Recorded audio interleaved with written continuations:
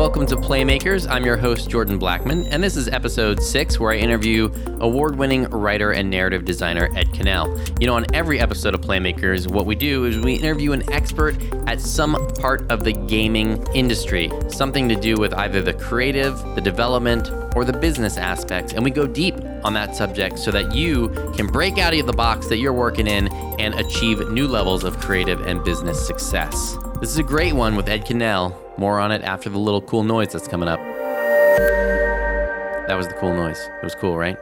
Okay, episode 6, Ed Kuehnel. Ed is an award-winning writer. Valiant Hearts won the 2014 Game Award for Best Narrative, and it also won an Annie Award in 2014 for Best Animated Video Game.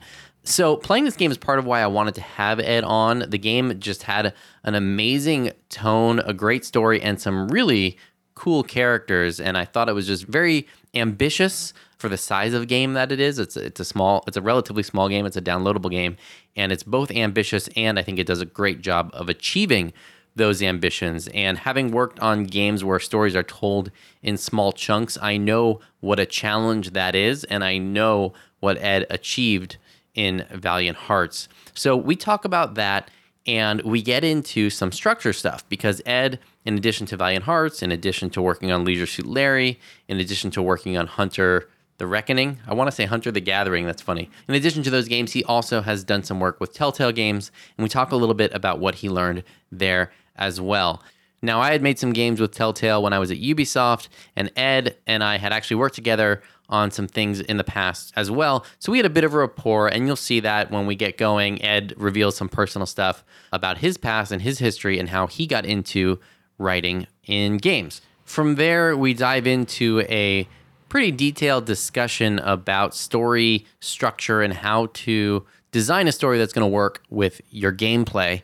And Ed shares specific frameworks that he uses to craft great stories that will work as games. Now, I'm going to take a lot of the stuff that Ed talks about in this episode and turn it into a handy story cheat sheet that you can use. You can find that at playmakerspodcast.com. Go there, and we will have a cheat sheet in the post for this episode for you to download. And I'm going to leave the intro short on this one. Here is my conversation with Ed Kuehnel. Ed, thank you so much for coming on Playmakers. Yes, thank you for having me. Good to have you on the show. And I wanted to start by just learning a little bit about how you got to be you, how you became a game writer with over 50 games under your belt. Well, let's see. So my particular path, it sort of went like this. I always wanted to work in games or in something creative, like animated films or something. I'm 44 now. That, like, when I was 15 or 16, I'd never heard the phrase game designer. I don't know that it was being used at all. I just knew that I had no talent at all as an artist. And I think I even kind of knew that just programming was not going to be where I was going to see a lot of success. But I played some of the early LucasArts adventure games made by some of my by some of my heroes in the game industry, like Ron Gilbert, and I'm talking about Monkey Island and those games. And you could play them, and they were funny and they were cool. And you could tell, well, somebody had to come up with these jokes. Somebody had to, come up with these puzzles or these challenges for the player. Somebody had to kind of put this all together. And I didn't know it at the time, but that somebody was, or somebody's was Tim Schafer, who now runs Double Fine, and Dave Grossman, who for a long time was the creative director at Telltale Games and is now with a startup called Earplay. And Ron Gilbert was sort of, I think this is accurate, he's kind of like the creative director on some of those games, and he's still out there making games. And so I guess I kind of knew what I wanted to do from an early age, but had absolutely not a clue how to get there. And I grew up in Portland, Oregon, where there no game industry, no film industry, no television, really nothing at the time. But also I had, I think, even as a kid, I lacked a lot of confidence, and I didn't have the confidence to say, this is what I want to do, and I'm going to, darn it, I'm going to do it. I had a lot of issues as a kid with depression, and I was already on my way to forming an addiction around some coping mechanisms. And my parents, God bless them, they're great people, and I have a good relationship with them now. And they always, I think, did their best.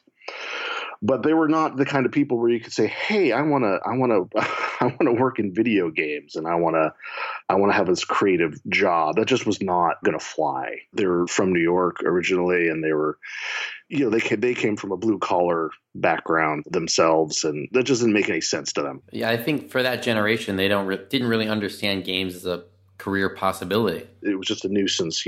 Sometimes they'd have to shell out some quarters so that you could play games at the Red Robin while you waited for your table. But to make a long story slightly less long, I finally figured it out. And at about age 29, or in my late 20s, I was in Chicago where they did have a small game industry. And I just happened to be walking along. I had this dead end job that I hated, and I was walking along, and I could see the offices of Bungie.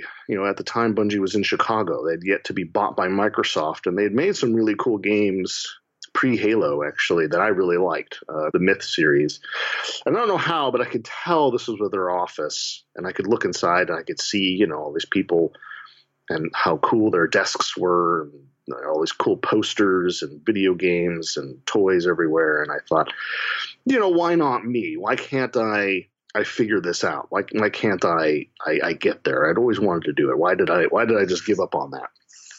So I started kind of positioning myself in such a way that I would be a good candidate for a job. And I took some object-oriented programming classes, thinking at least I could maybe learn enough to be able to talk to programmers competently. And I would start taking industry people to lunch and asking them, questions and just doing whatever I could to position myself as a viable candidate.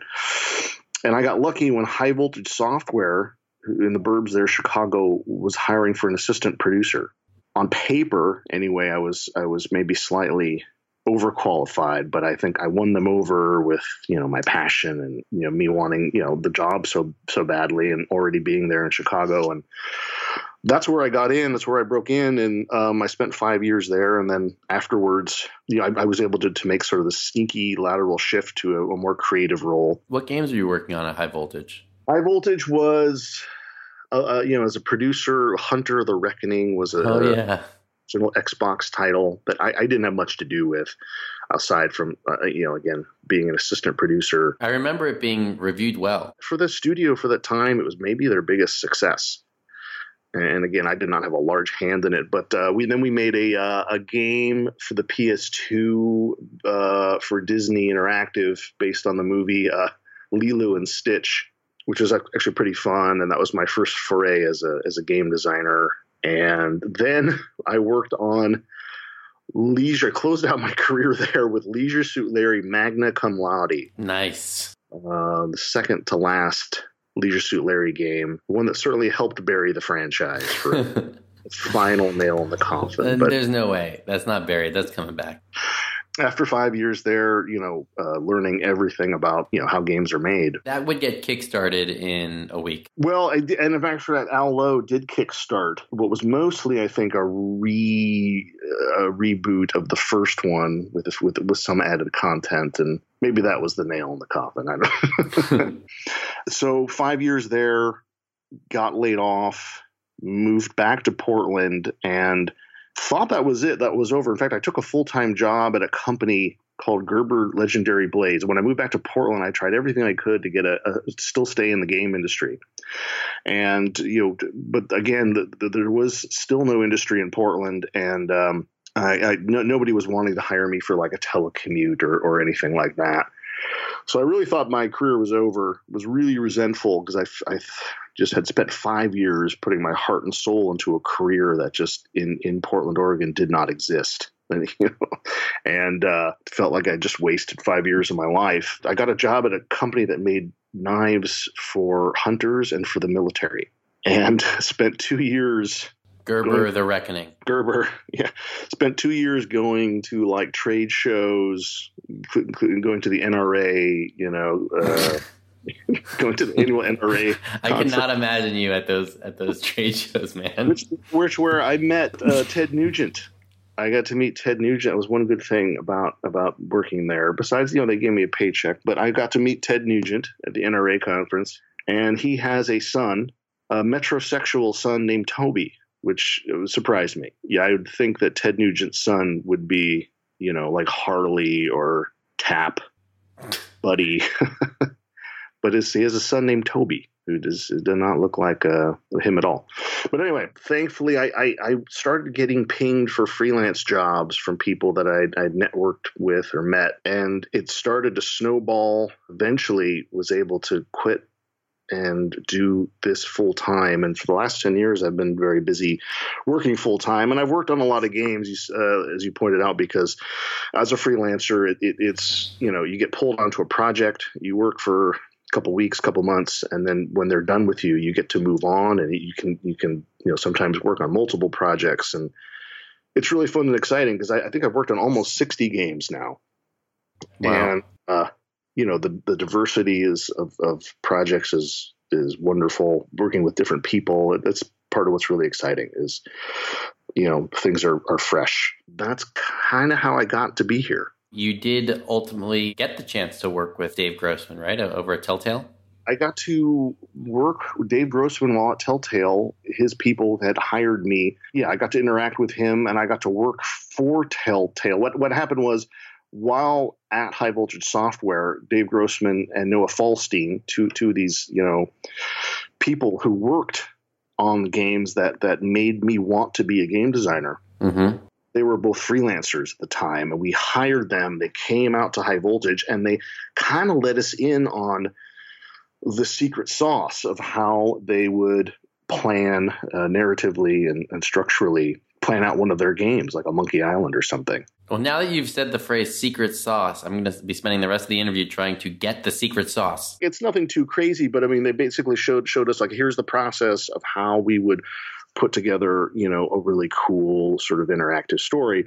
So I got to spend, a week learning from these guys, which was awesome. And then later, when Dave Grossman became creative director at Telltale, I got to use their process for Telltale, and get better at it. And I applied it to most, if not all, of my other of the 60 games I've worked on. And that's another privilege of being a freelancer is you get a lot of chances to sort of get better at it, make mistakes, get better. Like a screenwriter is hopefully has written dozens of screenplays, and some of them aren't going to be great, but it doesn't matter. It's the repetition and is how you get better. And instead of working on one game for 2 years and then, seeing it ship, I get to put this process in place and do it over and over and over again. I want to hear more about the secret sauce and more about the learnings. But before we get to that, I want to ask you a little bit more about what are some of the projects, what are some of the games that have shaped you as an interactive writer and some of your favorite stories? Well, certainly, I mentioned some of those early, what we call point-and-click adventure games made by LucasArts. Maniac Mansion, there was the Indiana Jones. Yeah, Grim Fandango was a real big one. Day of the Tentacle. Yeah, I mean, those for me had everything I wanted in that they were funny, they were sort of intellectually stimulating. They told like a cool story, but one that didn't take itself, too seriously. Nowadays, I'm still a Telltale fan. They're different in that I don't think Telltale even refers to them as games. They call them, I think, cinematic experiences. But they still feature some amazing writing and storytelling, and I still play almost everything Telltale makes and get inspired by it. The Walking Dead series was really great. So was Fable, the series they did based on the comic book. Naughty Dog, The Last of Us is I thought a great game and a great story, and not necessarily like, this is the best story you're ever going to hear about a zombie apocalypse, but just competent merging of gameplay and story into just a really highly satisfying experience. I think it's one of the best single-player stories I've ever experienced in a game. And I think it is that way, again, not because they somehow reinvented the wheel of interactive storytelling, but it's just the characters feel three-dimensional. the dialogue is great. It just feels very competent. It's like, this is how, big budget games should be doing it every time, right? I think they did an amazing job of picking a world that would let them tell a story of these characters. It's almost like they, realized some of the issues they had with Uncharted and designed a story and a world that would make those a lot more palatable or turn those weaknesses into strengths. So much of, I think, good game writing is that you have to do so much in the way of intricate planning to make sure that you are able to tell a great story. And I think Naughty Dog recognizes that, action adventure makes for a great game. It makes for a great story. You just have to, intertwine the two well, and you're in good hands. But then so many people in games don't do it well, which is baffling, right? Like games are all about action, and games do action and adventure really, really easily, really well. So you should be able to then tell if you have an action adventure story paired with an action and adventure game mechanics. There's almost no excuse not to be good, if not great. I think a lot of studios have trouble really knowing what they're trying to do as a group, and Naughty Dog clearly doesn't. I mean, one of the things that comes to mind for me is like in the opening, I don't remember the name of his daughter. I don't really remember the name of any of the characters, but the daughter, you actually play as her for that entire opening sequence, and spoiler alert, she dies. But playing as her first really makes you assume that's not going to happen. It's part of what makes the story work and makes it so affecting when that surprise comes. It's not much storytelling and also character development, which we're really short on in the game industry. We don't take time to flesh out our characters and make them unique individuals. We barely have time to spend with them before production starts. And that's why so often they're paper thin and they're almost more like amalgams of different characters, cliches, than they are fully fleshed out people. Right, because at least with a cliche, you can quickly get the player to understand who this is. You can. I mean, I guess there's some advantages to just, here's your grizzled space marine. We can kind of know what we're in for. I think it's mostly laziness, or laziness, or, if you, and in a way, ignorance. I mean, and not that I am, a master at this or anything at all. I had to learn kind of the hard way, like every other game writer, I suppose, who didn't have a formal education in creative writing. We're just in a hurry. We want to get going. And so, who should be your main character? How about, this grizzled space marine, and his name is, Lance, Firestorm. And okay, here we go. Production starts next week. Let's not think about it too much further. But it's interesting when you're in a room, maybe with a creative director at a game studio, and you get to know them, and you get to know like what their favorite films are, or their favorite comic books, or favorite novel, sci-fi novels, or whatever. Almost always, all those things that they love about a particular film or something is because the author or the filmmakers spent a lot of time figure out who these characters were and who they are and what makes them special and unique and different, and what contradictions that they have and where they're from. And very few people in games, I think, do that. But I think Naughty Dog does, and I think like Telltale Games does, and a few others, and that's why their stuff stands out, ahead of the pack when it comes to storytelling. One thing that's interesting as you kind of list out those studios is they're all studios that tend to make their very specific kind of game and not be like going from genre to genre, or really being incredibly innovative on the gameplay side. And I think that maybe that structure helps them too. Sure. I mean, I think, studios always benefit from constantly trying to perfect games of a certain genre. Maybe like if you have a writing staff and you've hired them based on their ability to tell cool action adventure stories, it's probably a good idea not to pivot and try to have those people do something that they're not great at, because different writers are good at different things, and people have some range, but it's just not. It's interesting. I mean, there are talking to clients or prospective clients, they tend to think that maybe a good writer is just a good writer and can do almost everything, but it's not so. You wouldn't hire Aaron Sorkin to do Saw 11. Right. Yeah. And I'm not terribly great. I'm finding out more and more. I'm just not terribly great at straightforward, like science fiction or high fantasy. I'm not great at it, which is unfortunate because I like that stuff, but I'm not good at it. Let's talk a little bit about Valiant Hearts, because I think that's a really cool story, and also one of the things that I think is amazing given what we're talking about the challenges of crafting a good story, that it's a pretty small game, right? I mean, I think it was originally conceived of as a downloadable kind of XBLA style game. It was going to be episodic. Oh. And each episode was going to focus on one of those distinct characters. So you had, a woman who was Belgian and was an ambulance driver. Is that Anna? Yeah. And you had an American soldier, which was a bit of a stretch because America didn't get involved until pretty much the end of that war.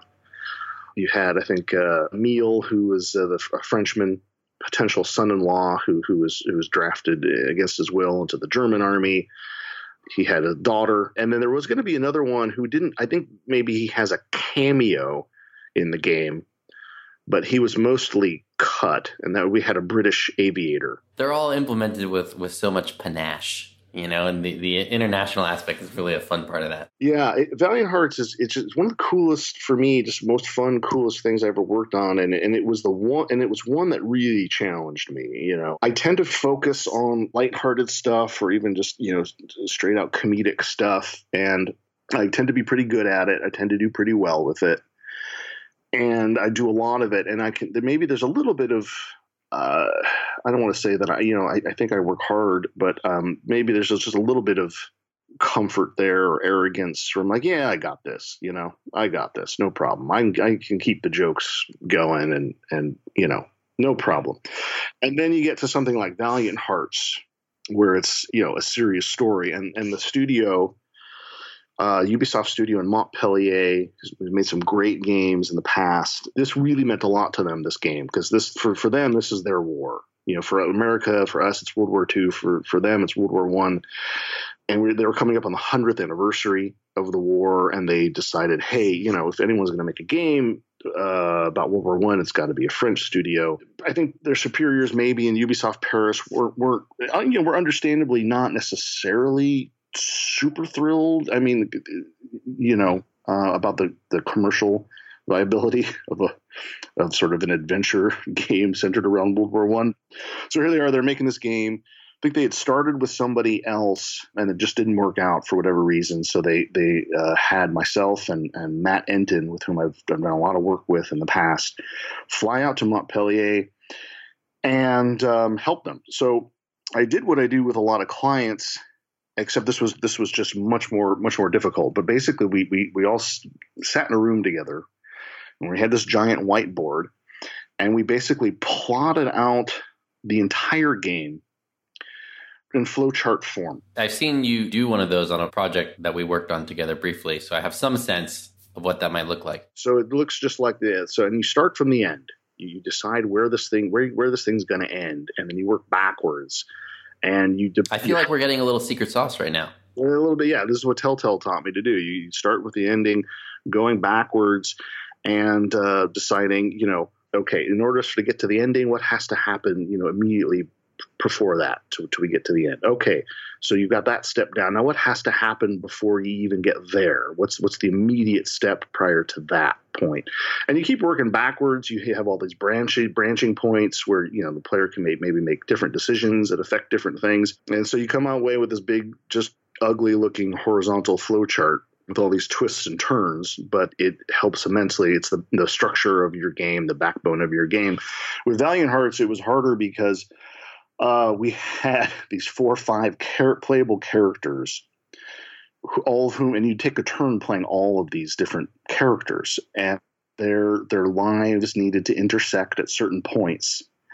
The game needed to cover the entire war. So from like 1914 all the way through 1918, we were going to hop, skip, and jump. Were some of these decisions made back when it was originally conceived as an episodic experience? Yeah. Even when we were planning it, it was still going to be episodic. It does make sense to me of some of what the game is doing, knowing that. Yeah.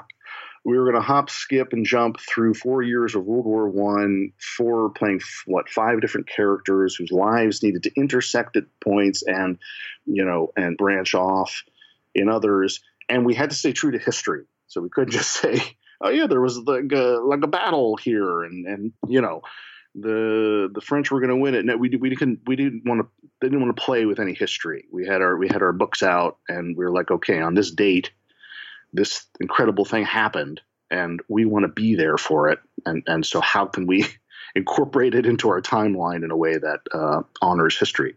And at the same time, you're trying to tell an entertaining story. It was a pretty daunting challenge, but we just sat there in this conference room every day for a week and did an episode per day until everybody was happy with what we had. And by the end of it, it was exhilarating. So is it sort of like a 5-act experience then? I suppose so. It's been a while since I played it. I mean, of course, I played it when it came out. They had cut one. Like I said, they cut a character from it and cut his episode, so to speak. I'm not sure. Structurally, I'm not sure. I'd have to play it again to kind of see if that holds true, but it was certainly a different experience just having it be one game instead of be episodic. Of course, when you leave and you go away, we went back. Matt and I went back home. We were then writing scenes. There's not much dialogue in the game, but we're still writing scenes and writing things like letters from soldiers to home from the front. And meanwhile, the team, they're developing this game. They've got to make changes. So. It went from episodic to just being, one experience. And, they have to make other structural changes based on, who knows, cuts to levels, schedule, new features, just rethinking things, stuff like that. It's par for the course. But the end result was pretty close to what we had worked out with them. And I was really excited and proud and happy to play it. It's a great story, and it's this relatively small game that feels epic, and knowing that it was episodic kind of makes sense of the the story being has a lot going on, but also yes, somehow it manages to have real emotional impact with these characters who don't like you said, don't even do that much speaking, and it's pretty incredible. Yeah, the talented group in Ubisoft Montpellier. Yeah, I wish we could have done more, with Valiant Hearts. For me, it's also very cool in that it's just one of those games that I've had a few of these that really take me out of my comfort zone. There's a theory that if you're good at comedy, you're also going to be good at drama if you push yourself, because there are two sides of that same coin. That's mostly true. Although I like doing comedy because it's easier. Valiant Hearts pushed me out of my comfort zone, and I'm grateful for that. I'm really excited that you've given us a little bit of the secret sauce, because I want game stories to be better in general. And I hope people, caught on to that starting at the end and working backwards bit. I would love to hear more about the kinds of rules, structures, tools, and processes that you use to craft stories, or that you think are effective for crafting stories. I have my process that I think works for me, and I have seen it work for my clients. And that is, we got to make sure that we have a story. A lot of my clients come to me with an idea for a story or a story summary, and they confuse that with having a story. So they contact me, and we may start working together, and they say, okay, well, we have a story, and the story is there's this guy, and he, is like a dragon tamer, and then a bunch of stuff happens, and then he fights this bad guy who we're not sure what his name is, and then he dies, and he comes back as a ghost, but then he kills the bad guy, and they're both ghosts, and something like that. And so you often say, where can I pre-order?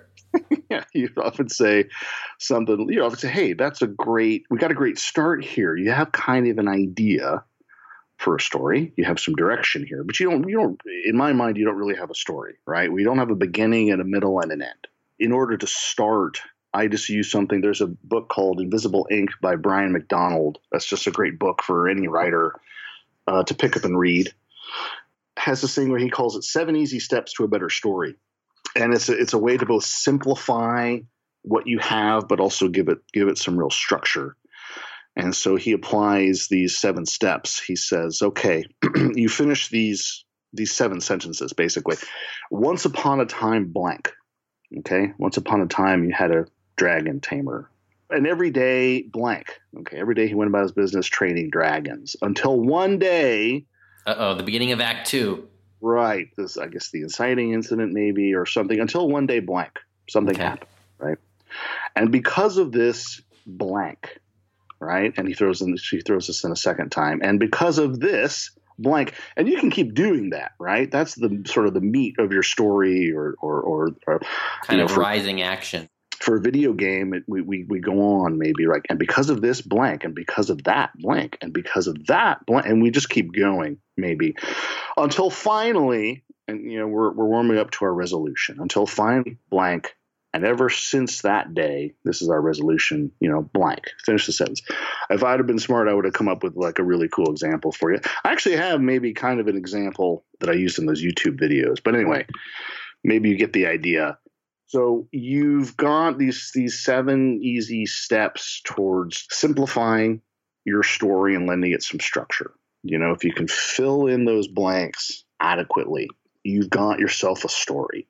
And from there, what I would normally do is then expand on that to add more detail where necessary until I have a treatment I can be proud of and that, everybody at the development studio can read it and look at it and realize, yes, this is our story and have confidence in it. And you can give it to any stakeholder and they can clearly and quickly see, what the story is and what it's about.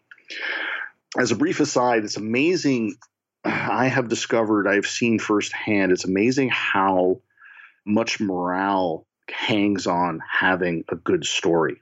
When you have a developer who's working on a game that purports to tell a good story.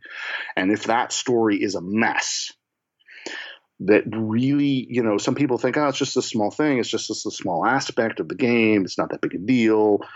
It really has an effect on the morale of the team. And I've just seen this firsthand when you come in and you help them straighten it out and organize their thoughts and lend their story some real structure and, word gets out to the rest of the team, it's a huge confidence boost. And I think part of that is people then have just a much better understanding of why they're creating assets, why they're making these sound effects, what this level should be, how they can help to tell the story, how they can participate so that everything they do somehow helps to push the story along. So we work with a treatment, and so we decide, okay, we have a real story, not just a vague idea for a story, but a real story. And that's great, but it's of limited value to us until we can take the game's mechanics and we can draw out a map on how to tell this story. And so that's when we just getting back this middle phase, which I consider to be narrative design, which is essentially now taking the mechanics of this game, which may include cinemas or cinema would be like a feature of the game, and plotting it all out step by step from end to beginning in flowchart form, including all your branching and all your stuff like that. So all your major interactive and non-interactive scenes are known, identified, have a purpose. Like, how are you going to tell the story you've just made a treatment for with the game mechanics that you actually have on hand? What's the player going to do step by step by step by step all the way to the end of the game?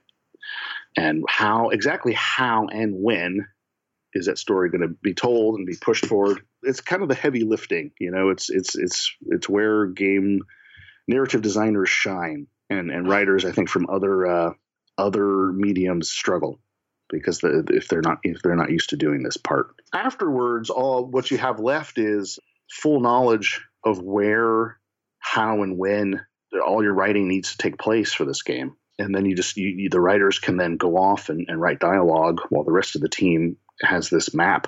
I can start creating the assets and features necessary to ship it. That is incredibly useful information about the flowchart, about these questions, and about that kind of narrative design process. One question I have about this, because I feel like this is the secret sauce, and I'm all about the secret sauce. With the kind of whiteboarding method, you work backwards. And with this invisible ink Brian McDonald method, it sounds like you work forwards. How does that play out for you? I mean, that's a good point. I think even with the story treatment, you could start with the ending and work backwards. But I guess just what's more important is not the order or the sequence in which you fill in all those sentences, right? It's just that you need to have an answer there. Once upon a time, what was going on? And every day, what? Until one day, well, what happened? Maybe we tend to just think of, in our DNA, we just tend to think of stories. You think of the beginning first and you work your way towards the end. That's just how we're used to telling stories or hearing stories. But just what matters is that you can fill in those blanks.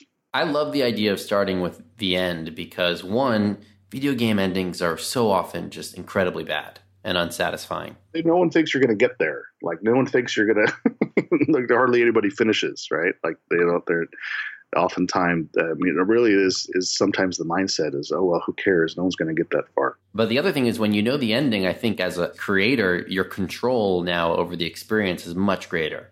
You know when you're teasing and playing and prodding and foreshadowing and misleading. It is a map, right? This flowchart is a map.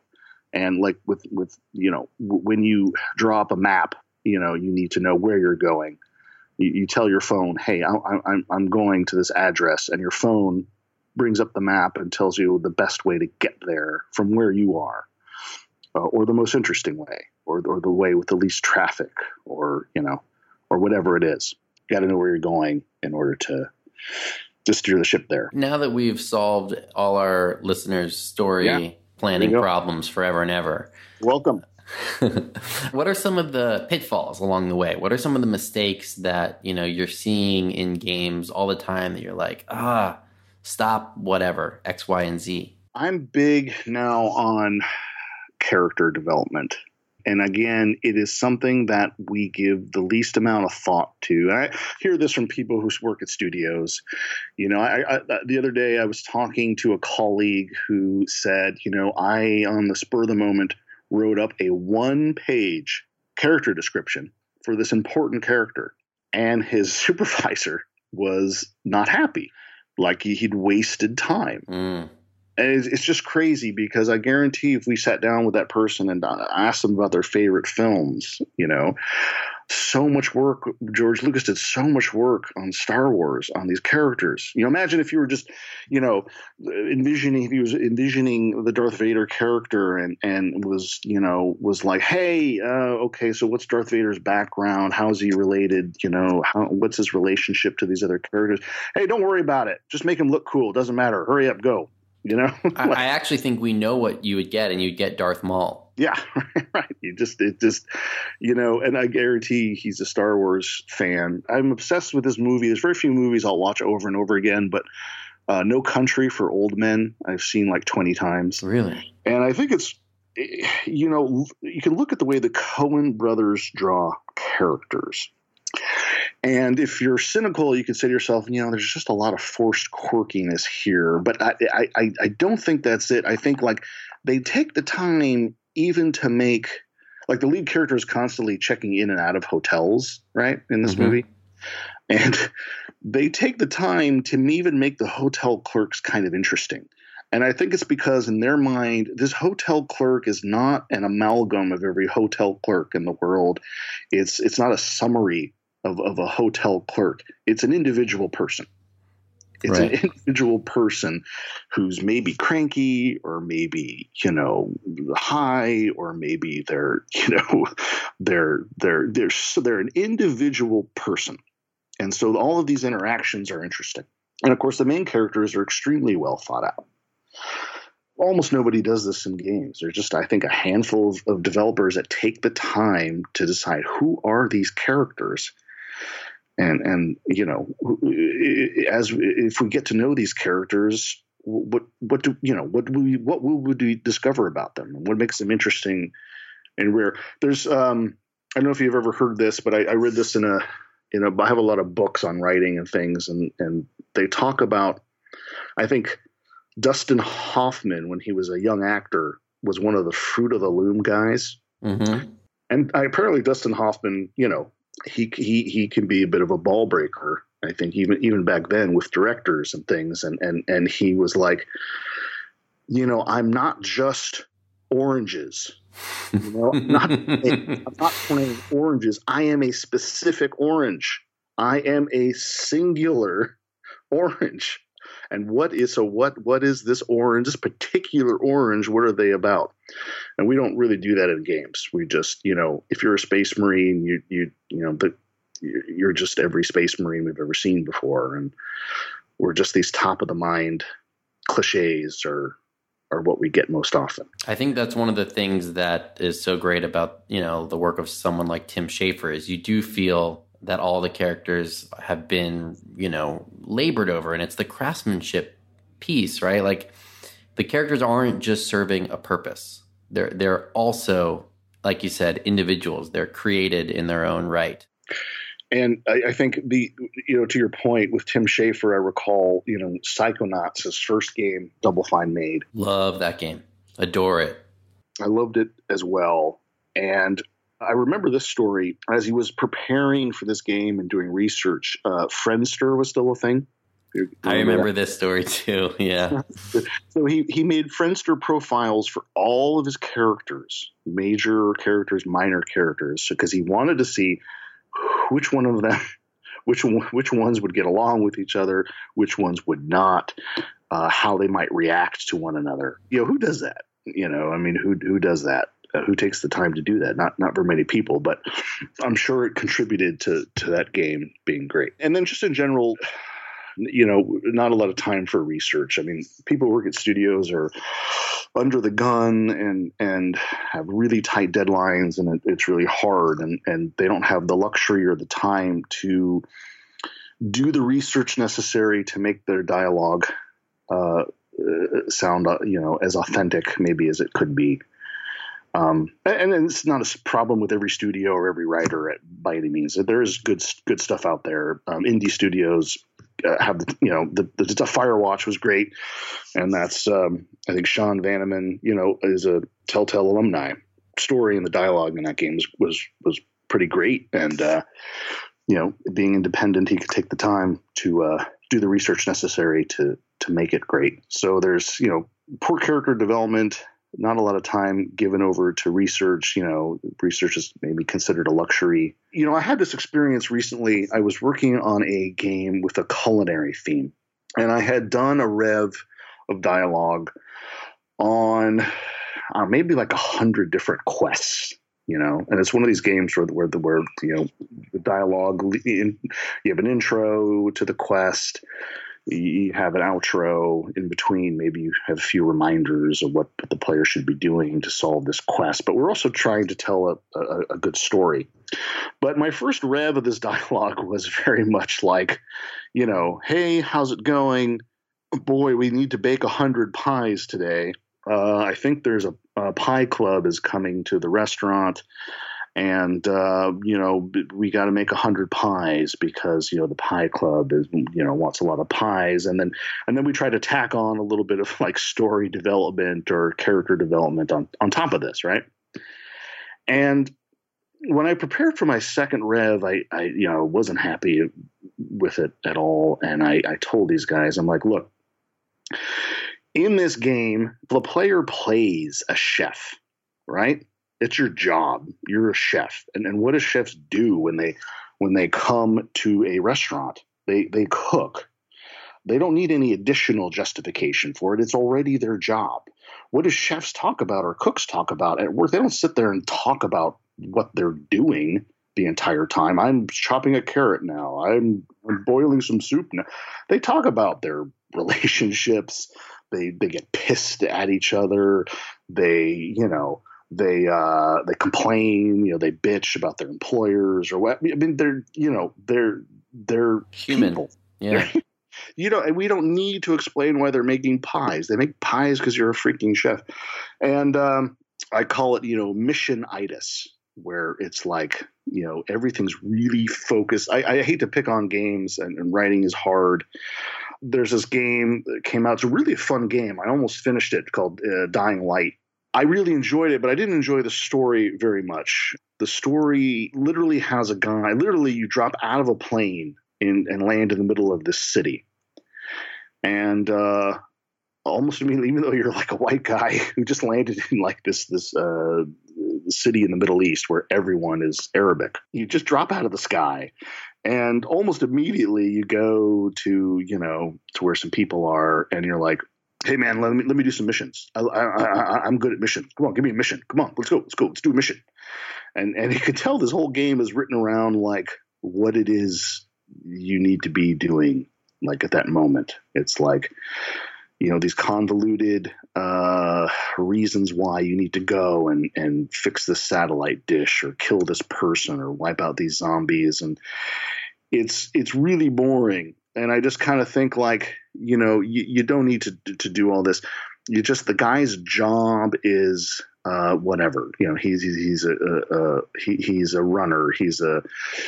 He has a job, right? And the job is justification enough for doing all the shit that he does. And what we should be talking about is stuff that's a lot more interesting. Yes, you have goals. Go blow this up. Go set this thing on fire. Go shoot these zombies. But most of what we're talking about should be stuff that's just a lot more interesting. But instead, we kind of spend most of the game talking about like what you should be doing for your job, before, during, and while you're doing it.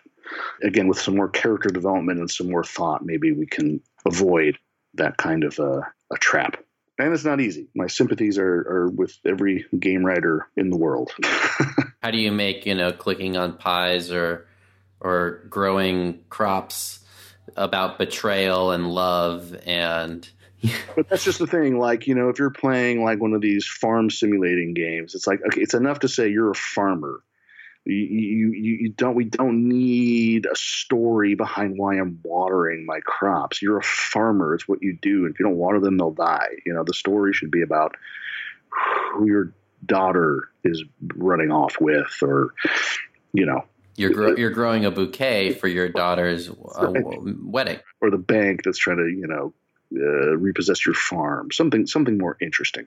I have had so much experience struggling with that, trying to make great stories out of farming on Frontierville. And I've worked on some of those games too, and so I feel your pain. And I think we did a pretty good job, actually. I think the team was very good at it. It can be done. Any other things you want to mention about pitfalls? Part of my advice is be dogged. There are times when I'm asked to do a writing task that maybe on the onset seems like less than glamorous. Writing barks or voice calls. Maybe I've been in this position a lot where it's like, okay, I need to have 15 things for this player to say. I've worked on a bowling game before. 15 things, 20 things for this player to say when they roll a gutter ball. And they need to be funny, and they need to be short, and they need to be in character. Okay, because this character is like a unique character. And that's really hard, right? One-liners that are short and funny and have personality and communicate that I've rolled a gutter ball. And so I think what I see writers doing is you bang your head on the wall trying to come up with 20 original things, and eventually your soul leaves your body, and the last 10 or 12 are just are not your best writing. Mm-hmm. And I totally understand that. And this is where some of my obsessive compulsive tendencies are help me, is that I will stare at that empty cell in Excel for 40 minutes if I have to. But I want to make sure that all 20 of them are short and are funny and do communicate what they have to communicate and do have personality. If it takes me 2 or 3 hours, then that's sometimes what I'll do. And sometimes it just takes time. It just takes rolling up your sleeves and getting dirty, or getting under the hood or whatever. It just sometimes it's just it just takes a lot of time. And but when you do 20 of those and they are good and they are funny, it's a great reward.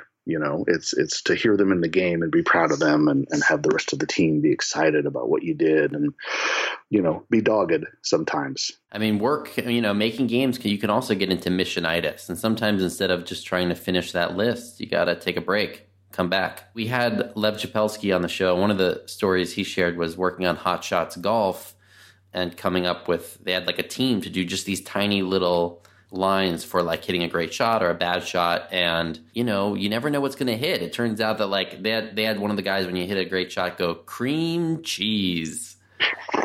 That was like one of the most memorable things in the game. Yeah, that can happen. I'm sometimes surprised by what hits or what doesn't with barks and voice calls. More often than not, I'm not surprised. Pretty good sense of when you turn something in, what's good and what maybe could be better. But it's always a pleasant surprise when that happens. I think that speaks to your craftsmanship and your experience. I hope so. Experience for sure. It's hard to get good at the craft of game writing, like I said.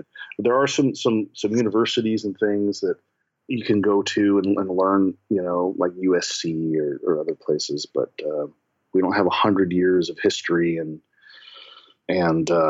from which to draw from, like film, and we don't, there are some. I haven't read every book on game writing, and I have a feeling there are some, maybe a few good ones out there, but we don't have our Save the Cat that can just kind of get you started, and it's just hard. I'm lucky to have worked on dozens of games because not that many people get that chance.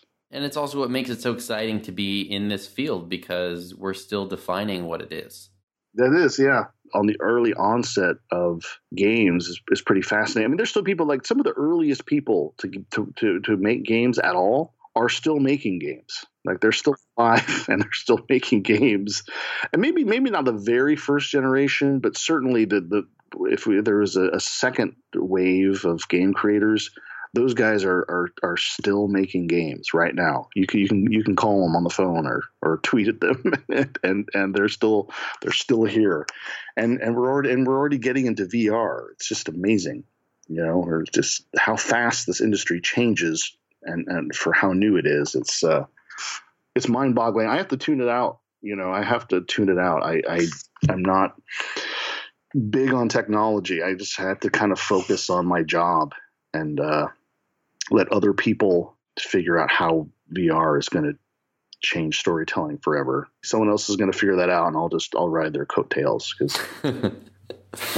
And all you got to do is subscribe to Playmakers. Yeah. And we'll keep you up to date on it. Perfect. Thank you. Thanks so much for coming on the show. It's been great. I hope so. And again, my sympathies and hats off to anyone out there working in games, whether you've been doing it forever or if you're brand new. You can always feel free to tweet at me, and I'm always happy to help anybody that I can help. And what's your Twitter handle? At Ed Kuehnel, EDKUEHNEL. My Twitter name is Danforth Mantooth.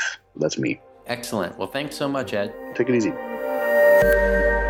I hope you found the interview informative and useful. If you are interested in crafting great stories, I'm sure you did. If you head to playmakerspodcast.com, you'll find the blog post with all the information of all the resources that we talked about, including how to get in touch with Ed. And that's where you can download the cheat sheet that has the processes that Ed outlined for creating great narratives in your game. But don't forget to subscribe so you don't miss the next episode. That's all for this episode of Playmakers. See you in episode 7. Thanks for being a loyal listener to Playmakers.